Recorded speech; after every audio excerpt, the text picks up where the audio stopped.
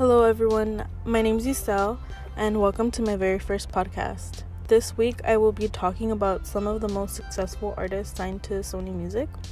I'm sure many of you have heard of all of the artists I'm going to mention, if not a few, because they're some of their most popular artists at the moment. Some of these artists have been very popular for the past few years and some have just started to gain popularity the past few months due to their recent releases and projects they've been working on. But just some little background on Sony Music. Sony Music Entertainment is an American global music conglomerate owned by Sony Corporation of America. Sony Music works with a variety of artists around the world. They have different offices stationed around the world, like in Colombia, here in the US, the UK, Australia, New Zealand, and they just work to open more and more to bring more artists and spread music around the world. Through music and lyrics, Sony artists help spread joy to their fans who support them unconditionally throughout their careers. And just to start off, I want to mention one of the artists that has been gaining a lot of popularity recently. It's Harry Styles. If many of you don't know who he is, he was in the band One Direction a few years back. They won the X Factor UK, and I'm wrong. They did not win. They got second place, but they got very famous and they were like a big hit all around the world. But anyways, Harry Styles has started off 2020 with his newly released album Fine Line, which debuted back in early December of 2019. According to the New York Times, he has a total of 109 million streams, making it the third best album debut in 2019. As of today, he is the 50th most streamed artist on Spotify with over 30 million listeners. And this year, he's going to be on tour around the world, and his tour is named Love on Tour, where some artists are going to be joining him, like King Princess, who's also signed to Sony.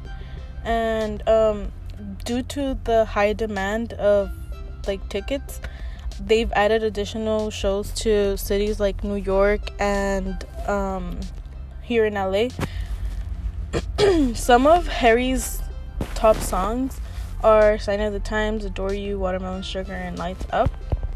I don't know if many of you guys have heard of these songs, but Sign of the Times, I think it's from his first debut album, and the rest are from his new album. I personally listened to his new album, and it was really good.